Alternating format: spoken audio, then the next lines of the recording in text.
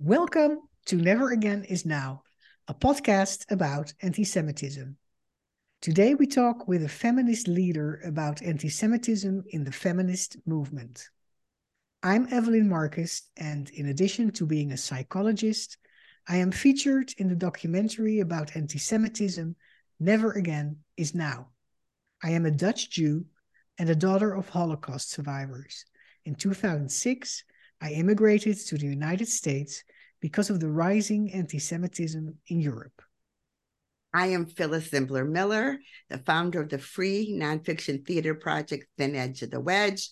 I grew up in the town of Elgin, Illinois, small Jewish community, and not Holocaust survivors. Parents and grandparents had come to escape the Tsar and other pogroms in Europe. And yet in September 1970, only 25 years after the end of World War II and the Holocaust, my U.S. Army officer husband and I found ourselves stationed in Munich, Germany, which changed our lives as Jews forever. Letty Cottin Pogrebin. Letty Cottin Pogrebin is an American Jewish feminist writer, lecturer, and social justice activist. She is a founding editor of Mrs. Magazine and the author. Miss Magazine. Sorry. And the author of 12 books, including Shanda, a memoir of shame and secrecy. Letty, we're thrilled to have you on our show. Welcome. Thank you. I think I should probably introduce myself briefly the way that the two of you did, because I appreciated that. I'm Letty Cottin Pogrebin. I was raised in a high conservative Jewish household, meaning my parents had been Orthodox and sort of slided along the scale. 1/3 of my family who stayed in Europe died. The rest of my family who emigrated to the United States thrived. So I think it's written very clearly on my family tree, the experience of worldwide Jews who lost 1/3 of ourselves, of our total population. Yes. I'm happy to be here. It's very rare that I'm asked to talk about anti-Semitism because actually I'm 84 years old and the situation, troublesome as it is, was sort of under the radar, and now it isn't. So I'm glad you're speaking of it. Thank you. Yes, and so your family has in Europe has experienced the Holocaust and didn't survive. Have you yourself experienced anti-Semitism, Letty? The irony is that the only anti-Semitism I ever experienced was within the women's movement. And that's why I wrote about it in 1982 for Ms. Magazine, which was still is the most prominent national and international journal of feminism. We were founded in 1972. And over the course of years, mostly based on the United Nations Conference on Women, which was convened in 1975 in Mexico City, and then had a Copenhagen and a Nairobi conference, and finally a conference in Beijing to discuss the state of the world's women. That was what it was called, the International Women's Decade of the United Nations. And its mandate was to assess the status and condition of women all over the world and to recommend proposals for alleviating suffering, such as hunger and lack of education and lack of housing and secondary status in political terms, and all of the things that we know define women's lives everywhere to one degree or another. And what came out of the first conference? Zionism is racism. Right. And a number of anti-Semitic, outright flagrant anti-Semitic incidents, which women on the ground reported back were chilling, were clearly fascistic and Jew-hating and based on, not just the sense that we killed Jesus, but that we're rotten, we're it was the protocols of the elders of Zion writ large. So I was astonished because I was in the women's movement for the obvious reasons, which was to uplift women from conditions that I felt were untenable, and to highlight the potential of women so that governments and populations would want to offer their women every opportunity. Instead, what we get out of the first major conference to address our issues was a Jew-hating thing. Now, I think it's important to establish at the top that I don't think criticism of Israel is necessarily anti-Semitic. I don't. I criticize Israel. I am an Israel-loving Jew. But there was a tenor. There is a raw kind of essentialist notion involved in the criticism that we heard at the UN events. It was that Jews are racially suspect, are intrinsically bad, cannot be trusted. This had nothing to do with Israel, but they glommed it all onto the Zionism is racism, which one can debate. It's an issue. I mean, there are things happening in Israel that look quite racist to the outside, and when you're inside, sometimes look even worse. But they're not anti-Semitic in every case. They don't spring from Jew hating. They spring from concern for the underdog, which in this case is the Palestinians.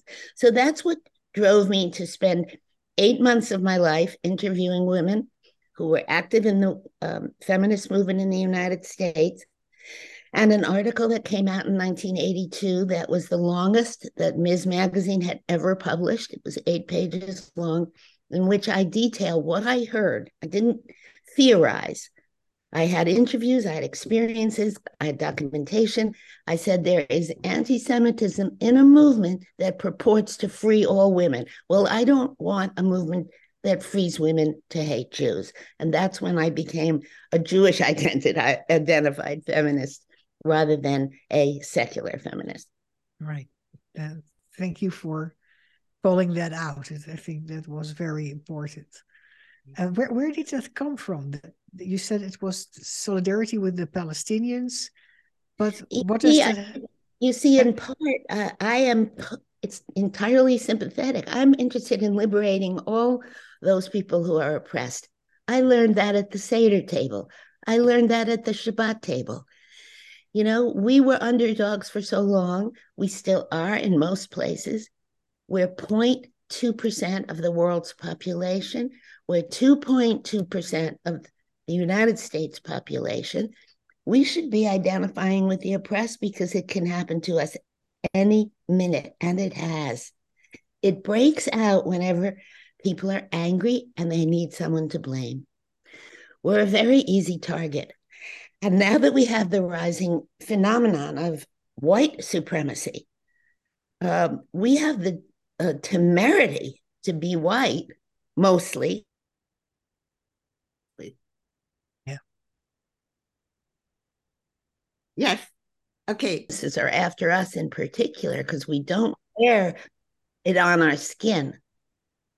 Right. Let's step back for a minute and just to review.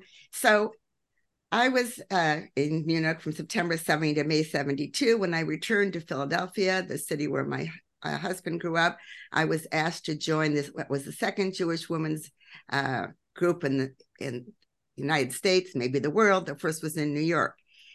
But I think most of our listeners won't know about, and I'm reading your book, Shonda, and in 1970, as you yourself say, we were all in 1970 where we were here, and suddenly in 1972 we were there. Can you give a really quick overview of the feminist movement starting in the United States and the Jewish feminist movement alongside it? Yes, the feminist movement really, I would say, was taking root in the late 60s, and it arose from the other liberation movements and the anti-war movement. I mean, there was movement in the air, literally.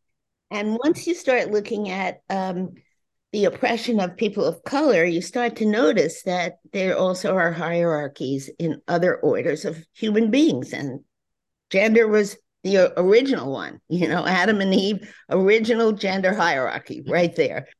And so everything else is modeled from the gender hierarchy. And I think, as I said before, when people get discontent about their own status, when they're economically pressed, or when they're feeling uncomfortable about their government or ashamed of their government, they need a scapegoat. In terms of the beginning of the women's movement, the scapegoat for some people was men in general. Okay, men oppress women. But then it broke down into very interesting little niches about, well, it solidarity to fight against racism. So there was a way of sort of turning away from the inner flaws of one's own community. What's wrong out there? Well, out there's a women's movement, and it looks like it's dominated by white women, and it happens to have a lot of Jewish women in leadership. You couldn't miss Betty Friedan, founder of the National Organization for Women, and had written the book, The Feminine Mystique. And Gloria Steinem's name was Jewish, although she was raised Jewish, though she did have a Jewish father. So that was sort of suspicious. And Barbara Seaman, who was the founder of the women's health movement within the women's movement, she was Jewish. I mean, up and down the line, even the radical feminists, they all were Jews. Kathy Sarah Child changed her name because it was a Jewish name, and she didn't want a man's name, and so she made her name Kathy Sarah Child, child of Sarah. So there were all of these very peculiar mini uprisings within feminism, and at a certain point in the early 70s, as I would say, I start identifying with feminism in 1968, when it's taken its radical form and it has sprung out of the loins of the civil rights and anti-war movements, which were entirely male-run movements. So the women's movement said, wait a minute here, we're not being given leadership, we're asked to make coffee, we're put behind the lines, we're never put in front of the press. They start a movement. Many of them, Robin Morgan, for example, were Jewish. And as I said, others on the more even radical end were Jewish. Look like they were sort of preponderantly Jewish. But within Judaism, it took till about the early 70s for Jewish women to start looking at their own, wait a minute, we're working in solidarity, but look in our own garden here. Men are superior, above us, ruling us, getting all the plums, getting all the jobs, being overpaid. And women were then beginning to rise within the faith itself, with synagogue life and Jewish organizational life. And so they began Ezrat Nashim, which is, I think, the first. The New York one. Became a specifically identified Jewish feminist movement. Lilith was founded. Lilith magazine was founded. Women were being ordained by Hebrew Union College, by the Reform movement, and then by the conservative movement in 1985. And all of that congealed to make us, who were secular feminists, grow sort of two wings that could fly in either world. I remain very much a secular feminist, identified with other groups working on issues that were common issues.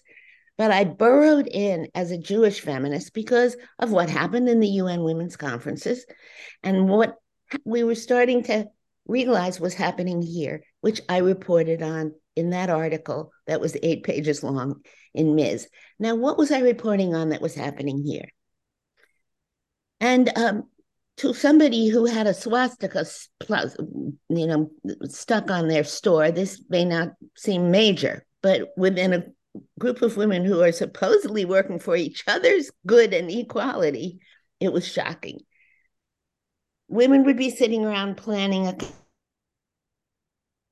September, and someone like myself would say, "Well, wait a minute, that's Kol Nidre, that's Erev Kol Nidre, our holiest night of the day of the year." "Oh well, there's so few of you who observe." I said, "Wait a minute, wait a minute." would you convene a conference on Christmas Eve? Would you convene a conference on Good Friday? Would you convene a conference on Easter? You don't count how many Christians observe. You don't use those dates for our events. And we had a fight for that. Or we were getting reports from some colleges that posters about gatherings for Jews, like Havdalah or an Israeli speaker or a Torah or a Hora dance group, were getting ripped off bulletin boards or defaced, or there were signs stuck on people's dorm doors. Things were happening on campus that were very disturbing. And I had reports of this over and over again as I did my reporting for 8 months, speaking to more than 80 Jewish feminists, and simply made a case that we have to attend to anti-Semitism the way we attend to racism, and now the way we attend to Islamophobia. And I believe that the women's movement has responded appropriately for the most part. I'm sure there are outliers, but I have never seen anything comparable. What I have seen is the politics of Israel-Palestine complicating the issue of anti-Semitism. And I push back against that because I think it's being used to squelch legitimate criticism of Israel, particularly now when Israel skews so ridiculously right-wing and fascist. You need to be able to speak up, and you can't use charges of anti-Semitism against those who notice what I know.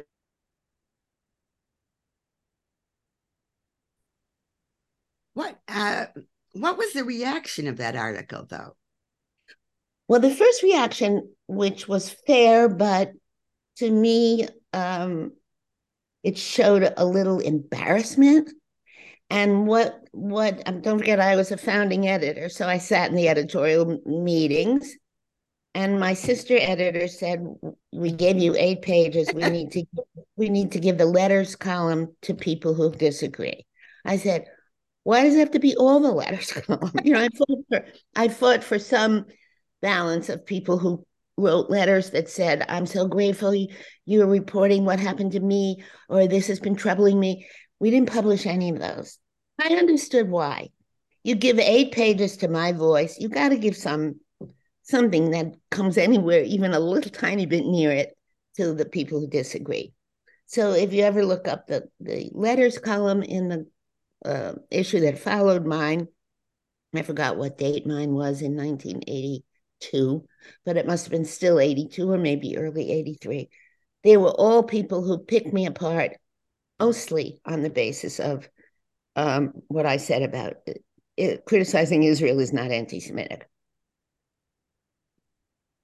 That I should have criticized Israel more, that I should have been more honest and overt in my recognition that people who oppose what's happening, and it was under both governments, Labor and Likud, that people who oppose what's happening are not necessarily anti-Semitic. They are criticizing real problems. And I should have said that, which probably I should have. But I didn't feel it at the time because I didn't realize what was going to happen, which is happening right now with the IRA definition. You want to talk about what's happening with the IRA definition right now? Yeah. Well, the man who wrote the IRA definition, Ken Roth, didn't mean for it to be used the way it's being used now. And what the problem is not with his language. His language is fine. It's the addendum. It's the appendix. It's what's right under it, which highlights and forefronts criticism of Israel is, this, and that, and qualifies as anti-Semitism. I push back on that. I mean, that is simply not true. And I'm out there. The people who get all upset, they're not out there talking to people, seeing what's really being said. So it troubles me because what happens when we do that, when we conflate all criticism of Israel with anti-Semitism, we lose sight of what real Jew hating is about. And we get lost in the weeds of what did this Israeli say? What do you mean apartheid? Have you been to Nablus? But if you look at Ramallah, I mean, you have to have my familiarity to be able to kind of deconstruct the anti-Semitism in the criticism of Israel and the simple, heartfelt terror that Israel is turning into a fascist state. You know? Let's step aside for a minute and talk about, though, whether you find anti-Semitism still in the feminist movement, especially on college campuses. It's not in the feminist movement on college campuses. It's on college campuses, period. So, I mean, feminists are people like others. So if there's anti-Semitism rising in the United States, presumably it's rising among feminists. It's rising among women and men. It's rising among people of color and white supremacists. It's rising. What troubles me the most, Phyllis, is that we are between a rock and a hard place. Because if we call out, for example, an athlete who recently, I forget which athlete, who recently said some abhorrent thing about Jews and stood by it, I'm not going to be silenced, blah, blah, blah. And we push back because Jews are supposed to fight. We're not supposed to walk to the ovens anymore. So we push back. And when we succeed, that proves Jewish power, which gives more ammunition for people to hate Jews. So we're in a really tough bind. And that's why I want to I want to pick and choose our battles very carefully. I don't want what Ira is doing, which is conflating criticism of Israel with Jew hating, because then it dilutes, it confuses, it muddles. And people need to stay very clear that what's happening in Israel now and what has been happening in Israel, which people haven't noticed until now, and what's happening in the West Bank and what, the settlers' violence, all of the things that people point to and have documented proof of. When you criticize that, you're not an anti-Semite. You would criticize the same thing if it was happening in Detroit. And because it's happening in Israel, we as Jews who are socially aware, other-directed in the most healthy sense, generous sense, in the sense of you shall not oppress the stranger, for you were strangers in the land of Egypt. In that sense, we have got to make really clear that we don't consider you an anti-Semite if you have a political opinion. It has nothing to do with Jew hating. It has to do with the behavior of our government. Yes, Letty, from what my understanding is, but maybe you have a different understanding of the IRA definition, is that it doesn't want to stifle criticism of Israeli policies, but that it wants to count as anti-Semitic what Nathan Sharansky called the 3Ds, which is it crosses the line, according to this definition of anti-Semitism, if the criticism of Israel is about the existence of the state, of a Jewish state as such. But that's a conclusion that you base on somebody criticizing the Israeli government. That is not saying I don't want there to be in Israel. It's just like when Trump was in. When Trump, if you criticize the prime minister's policies of Israel, that's, according to the IRA definition, as far as I understand it, not anti-Semitic.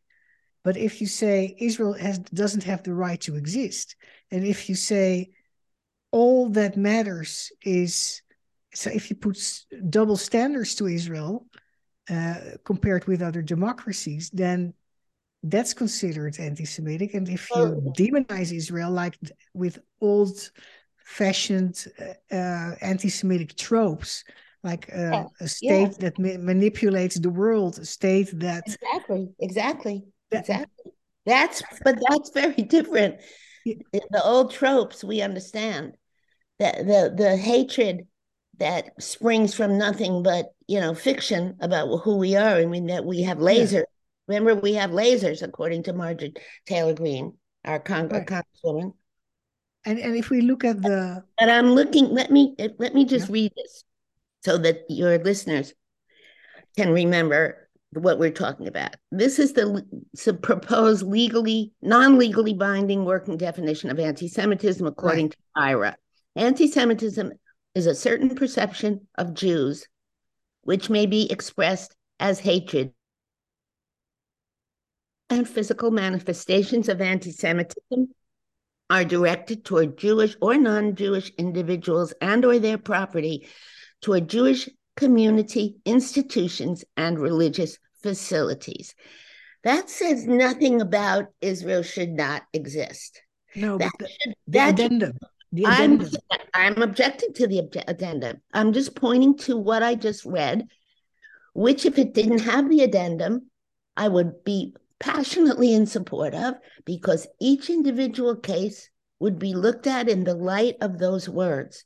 When you put words to it with what you call the addendum, you really get into big trouble, because calling for or aiding or justifying the killing or harming of Jews in the name of a radical ideology, of course, making mendicious, dehumanizing, demonizing stereotypical Jews as power of Jews, of course. Accusing Jews as a people of being responsible for wrongdoing, of course. But why do we need to say that? Everybody knows that's what anti-Semitism is. Yeah, there is. Wait, let me just finish, because I'm going to get to the one that's really impossible. Denying the Jewish people their right to self-determination by claiming the existence of the state is a racist endeavor. Look what's going on in that sentence. Look what's going on in that sentence. There are people who consider Israel a racist endeavor because to them it is a racist endeavor. It doesn't mean they want Jews to not exist, the Jewish people to not exist, the Jewish determination to right exist. Suddenly it's about Israel. Yeah. Accusing the Jews as a people or Israel as a state of inventing and exaggerating the Holocaust. Yes, of course. Accusing Jews of being more loyal to Israel. Yes, of course, because we're citizens of the countries we live in. But as soon as you start saying the existence of Israel as a racist endeavor means you don't want there to be an Israel, that is nonsense. It doesn't mean that. It means you think Israel is a racist endeavor, which right now it wants to be. No, as far as I understand it, it's about the existence, like Zionism is racist. Zionism is racist, and that's what they mean there in my mind. But I think, because we only have a few more minutes left, I think that it's things that Zionists were doing, and it had chapter and verse. The point that I objected to back then was that was the only proposal, the only endorsed proposal that came out of an international women's conference. That was targeting Jews, because Jews are Zionists. And that's what I am opposed to. We have to lahavdil. You know what lahavdil? Yeah. To differentiate Jews, to Jews lahavdil is, we have ways of clarifying what we mean, and this muddles it. Because now I would be an anti-Semite because I say the state of Israel is becoming a racist endeavor. No, that's not what that's not what the definition wants to say. I know, but as far as I understand, I know, but I don't understand it your way. That's what makes us. I'm going to make a joke. That's what makes us Jews. There's three of us. We probably have 6 opinions. But it also makes it very problematic to sign on to this because of the addendum. That's what I'm saying. Because under this addendum, I'm an anti-Semite. Because Which you're not. it says, are you kidding? I'm one of No. the most Jewish Jews you can find. Is that claiming the existence of a state of Israel is a racist endeavor means I deny. That conflation means I deny our people the right to self-determination. One is about a state and its government, and one is about a people and their right to determination. This state, if it becomes the state of the current prime minister of, I always block his name, Benjamin. God, we know who. In which Arabs and Jews of color, Ethiopians, everybody who isn't religious it has a lesser status, which is what's happening. A lesser status for those who are not Orthodox Torah Jews. Then I'm against it. And I will be against it as long as I live. I was 8 years old when which is fine under the IRA definition. But anyway, let's move on. We're coming to the end. And Evelyn, do you have one or two other questions before we finish this exciting? I know it is exciting, and as I said, I haven't had the opportunity to. I've written on this, but I haven't had the opportunity to speak about it. So I'm grateful to you. I think. Would you want Israel to live under Smotrich and Ben Gvir? I am apolitical, meaning I personally feel that if I don't live in Israel, I don't really have the right. Okay. Well, we didn't live in Israel, and we helped found the state. Golda got money here, and we lobby our government. We help Israel as much as anyone humanly can. I'm a Zionist. That's what I do. So I have an opinion, just like I have an opinion about what's going on in Nigeria, except this opinion comes with love. Yes, and so I'm sorry. I'm very excited and upset about this because what's happening to the country I've loved since I was a child is devastating to me. Devastating to me. But Letty, we are not a show about the politics of Israel or the politics of the United States. And I wish we could say that anti-Semitism has nothing to do with either, but it does. You can't talk about anti-Semitism without talking about Marjorie Taylor Greene. You sure can't. But we can talk about... Or Trump. No, we can't. And then we're under a blanket, and we don't have the tools unless we can engage that with each other with the best of intentions and a lot of love and respect for each other. But we've got to be able to not shove under the rug who's doing this stuff. Why is it anti-Semitism people thought it never happened because he has a Jewish grandchildren. Whoa, it happened. Remember, there were good people on both sides of Charlottesville. You can't put that under the rug. And what's happening? I have a different opinion about that, but that's not what this show is about. Because then we land in the same how do you say polarization. There are people who see the anti-Semitism of one side and not of the other side on both sides. That's very well said, Evelyn. So it's very well said, Evelyn, but you are a show that should be able to showcase both and showcase people of passion, not people who just speak politely, I think. Not a polite discussion anymore. We're under duress and we may be in danger. We need to be honest in this period. I agree with that. I think we need to be very honest, and that your show should be brave and should say anything anyone wants to say, because we need a colloquy here that hears all voices. And we also need to help our listeners, though, know what they can say. This is my own special interest on a day-to-day basis. When someone says to their face something that sounds at first not anti-Semitic. Oh, you Jews are so good at making money. And That's anti-Semitic. You don't need a definition for that. Yes, but Letty, I'm on chapter 34 of your book. I just want to tell you this. Your background and my background, we're 9 years apart. It's like night and day. You grew up among Jews. I grew up among non-Jews. Very small synagogue. Not that we didn't have Hebrew. Where was that? In Elgin, Illinois. It's outside Chicago. It might as well have been on the moon for how close it was to Chicago. What I'm trying to tell you is, you have no idea, and I'm giving it back to you a little bit. Good. Living outside, what do we call it? The coast, whatever, the East Coast, what the rest of the country is. Forget Los Angeles, forget certain areas of Chicago, what they know about Jews. And you froze. And it's so important that each one of us take this responsibility to educate.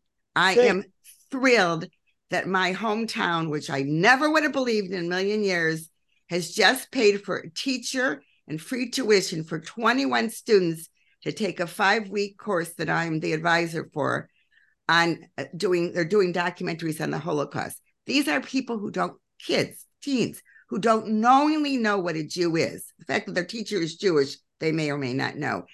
And one of the things that our show is committed to is encouraging each one of us individually to think, how can I spread that education?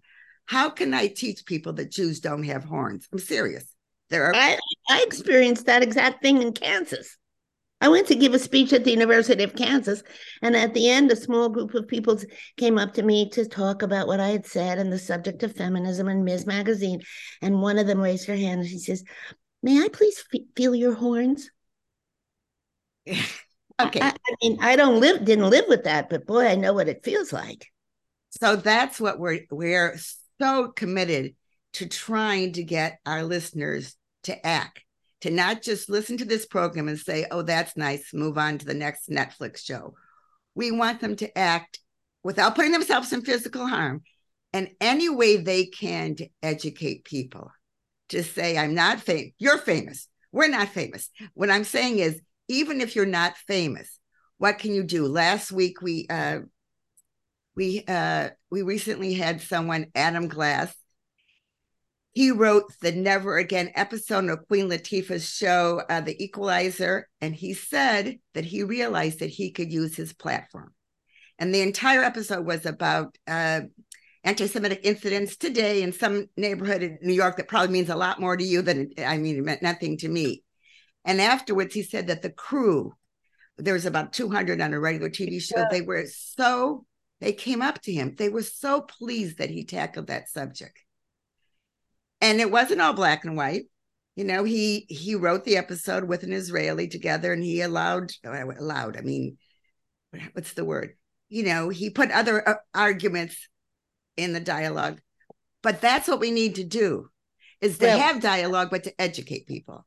I'm so glad that you said that, because to me, education is activism, and I'm an activist. So the reason why I went on for longer than I might have, or that might have been polite, is because I hear all the time young people say, I don't know what to answer people when they talk about Israel. I am giving you and your listeners, I hope, a way to differentiate, to separate, to not make assumptions. Because as soon as young people get involved in the Israel debate, they don't know what to say, and you are not going to be able to educate them on that in one day or 1 week, okay, right? So some basics need to be clarified, and I believe if people listen to our conversation today, they will open their minds to the fact that they can criticize Israel, but they had better test it against whether there's an anti-Semitic component. And they better separate, am I criticizing the government or am I criticizing the Jews? Am I criticizing Ben-Gvir or am I criticizing the right to Israel to exist? Because until they can do that, they're going to get in a can of worms they'll never get out of. And the person who they're arguing with will know more. Because the kids who are protesting, they know how to argue. our kids don't. I love that. I was going to give you last thoughts, but I want that to be the last thoughts because that's such a clear, specific call to action. I love that. So we thank you so much, Letty. We thank our listeners for listening.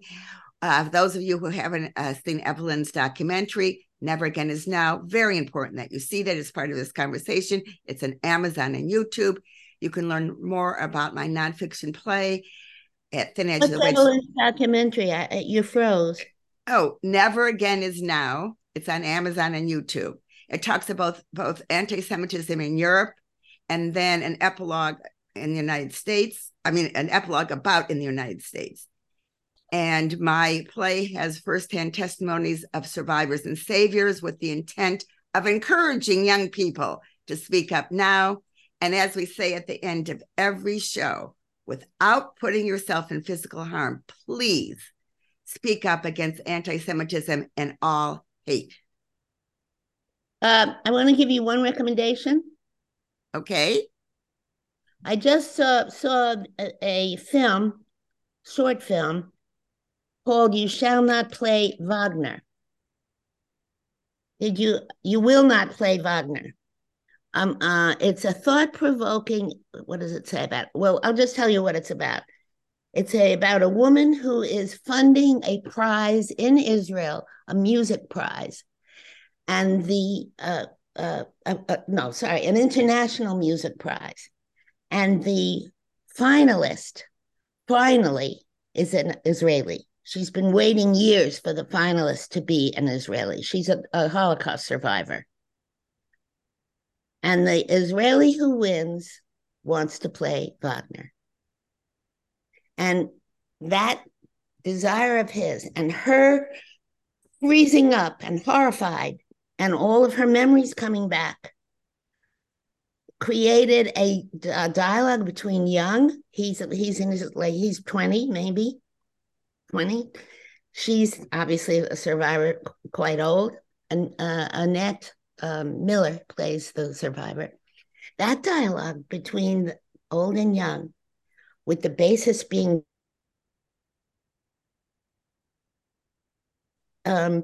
anti-Semitism, raw anti-Semitism, and through music, I just thought it was brilliant. And it also raises the issue of what Barenboim did. Do you remember what Barenboim did? Mm-mm. He announced it to the Israel Phil when he was playing there that he was about to play a Wagner that he loved, and he made an argument for how, Wagner wasn't alive, and even though it was Hitler's favorite, even this, he made a musician's argument, a purist musician's argument. He said, I want to give everyone here who would be offended, hurt, wounded, or have memories rise up that are devastating, to have the opportunity to leave the room. And I think half left. So this little film would be a wonderful educational tool for you. I think you can email it. You will not play Wagner. You will not play Wagner, she said. Okay. Thank you so much. Okay. Bye, everyone.